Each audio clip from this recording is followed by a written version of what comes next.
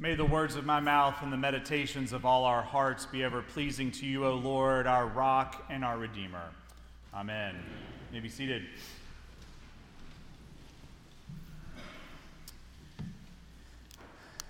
I had a moment this week where I saw a headline that gave me joy. It's a rarity in some cases these days, but I saw this headline and I said to myself, this is it. This is a moment I have been waiting for where I can step up and make a difference in the world. And it may take some level of sacrifice, but I am willing to make that sacrifice. The headline said, "Avocado oversupply has farmers begging consumers to eat more to reduce waste."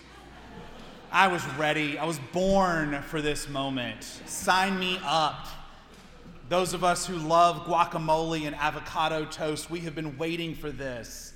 And if I can do anything in the world to reduce food waste and help provide for those who need, I will do that too. I will deliver avocados to whoever needs avocados. My joy and potential joy and happiness was very fleeting because a moment later I realized this massive avocado issue was not in Texas or Arizona or Mexico. It was in Australia. It's a long way to go to eat a lot of guacamole. So we will continue to give thanks that the avocado farmers in Australia are not wanting to waste these, but are finding resources and places to send them quickly so they don't just rot in the fields. But this headline appeared at the same time as I was reading this week's gospel lesson, where we have someone who is rich, who has an abundance of something, an abundance of crops in this case. And Jesus has some words for us about stuff. One's life does not consist in the abundance of possessions. How many of us have generations of accumulation? Americans particularly, but it happens all over the world, where we have basements and attics and storage units full of things. Some of it can be repurposed, and if you need some inspiration, just watch one show on HGTV and you will find all the ways things can be repurposed. Some things we hang on to for nostalgia. They bring us a sense of peace, a sense of good feeling, something that gives us a good memory. Some things we hang on to for a hypothetical someday, holding on to hope that one day we will need this or we know someone who will. And let's be honest, some of the things we need to be like Marie Kondo and say thank you for your service and move it on out of our life. One of my favorite cartoons was in the New Yorker a number of years ago, and it had a man on a walker in front of an exceedingly full storage unit, and his son was standing next to him, and he says, "Son, just think, one day all this will be yours." Pretty poignant. But Jesus is pretty blunt in this parable. One's life does not consist in the abundance of possessions. Anytime that Jesus starts a parable by saying there was a rich man, it's not going to go well for that individual. It is a rare use, though, for Jesus to use this as such a negative example. It is a bold move by Jesus, and we see how it plays out. The candor may be surprising, but it also may be exactly what we need in this moment. If we look at the gospel lesson as a whole, we don't get the full picture or the background on the original question at the very beginning. Tell my brother to split the estate with me. But it certainly sets Jesus on a path. I have to wonder sometimes if Jesus knew the background of that question and was like, yeah, I'm not getting into the middle of that, but let's talk about what we have and how we accumulate it and how we value it and hang on to it. Now, to be clear, there is no biblical injunction against having a bumper crop. In fact, Jesus uses so many agricultural references, and he uses the idea of a large yield from the seed as one of the more positive examples of growth of the kingdom of God. But saving for future needs is a pretty good spiritual practice, but also, I would argue, good stewardship of God's bounty.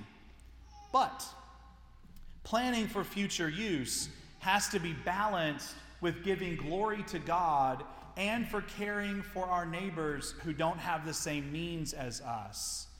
There's plenty of examples in the Hebrew scriptures that Jesus would have used and Jesus' hearers would have known about giving a part to the poor, to leave part of your field available for those who did not have the means to be able to glean from that field.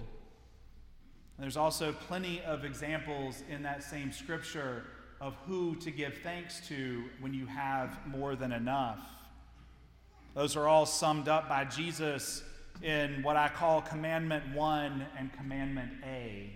Love the Lord your God with all your heart and with all your soul, with all your mind, and love your neighbor as yourself. The farmer, the rich man with his farming, demonstrates neither of those commandments. If you look at the way Jesus tells this story, the pronouns are I, me, my. It's about what is bigger and better for his own benefit and his own pleasure. And then he's told in a dream or a vision that it was all in vain. An interesting parallel, too, in the fact that last week we heard Jesus say, "Give us this day our daily bread," when we pray. Don't worry about next week or tomorrow.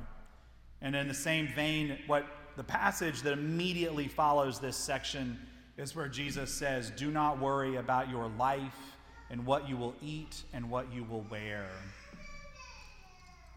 Jesus closes this story by telling his hearers then and now to be rich towards God. But this is not just about what's in our wallets. The whole purpose of a parable is to teach a lesson using a common image, to use something that people would easily grasp. If we take this parable and think that it may not apply to us because we are not farmers, maybe we don't think of ourselves as rich, we don't have to tear down one storehouse to build a bigger one, then we're only seeing part of the story. A parable is always about something bigger than the story itself. And it's not about what you have. It's about acknowledging what you have and what do you do with it. We have all been given so much by God. And one of the greatest sins we can commit is to forget that. To think that for a moment we did it all by ourselves without God and without the people God put in our lives. And now I'm going to go out on a rather generous pastoral limb right now and just say that you know that. You know that you got where you are. You have what you have because of God and because of the people God put in your lives. And for the most part, most of us live accordingly. But this parable is a bit like being reminded that we need oxygen to live. It's not something we can take for granted. We have those moments when we have to catch our breath, when maybe we're not getting enough oxygen or it is completely deprived, and we take that first gulp of air and we remember how vital it is to our very existence. It shocks us back to reality. I think there are two challenges to take away from this passage, and both of them go back to those two great commandments to love God and love your neighbor.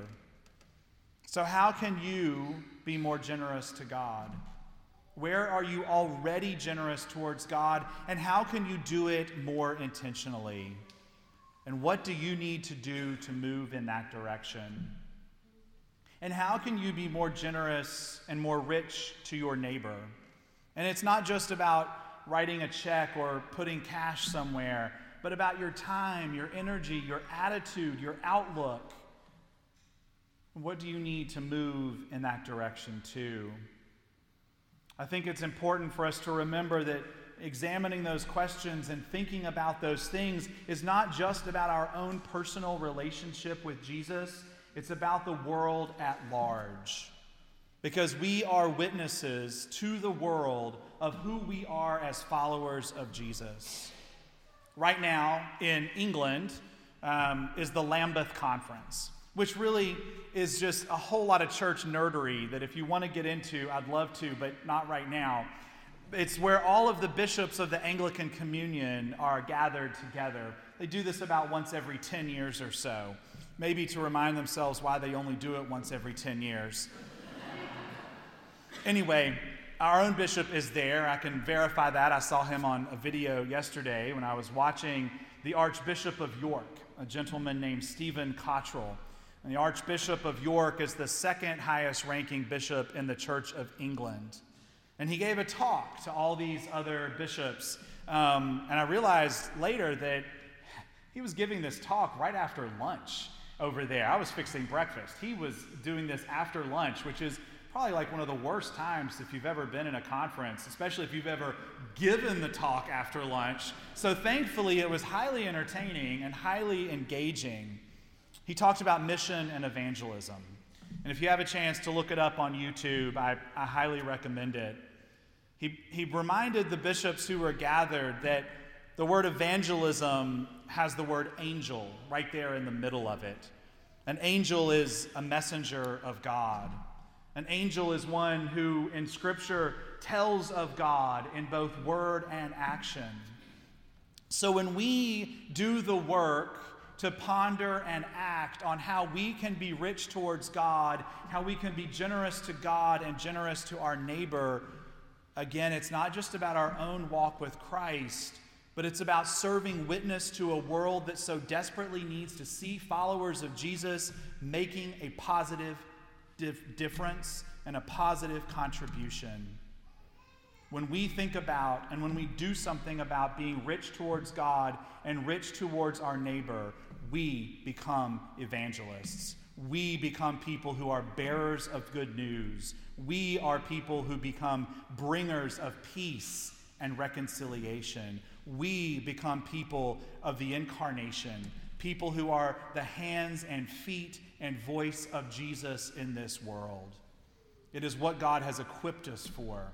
It is what God has called us for. And may God continue to give us the strength to do it. Amen.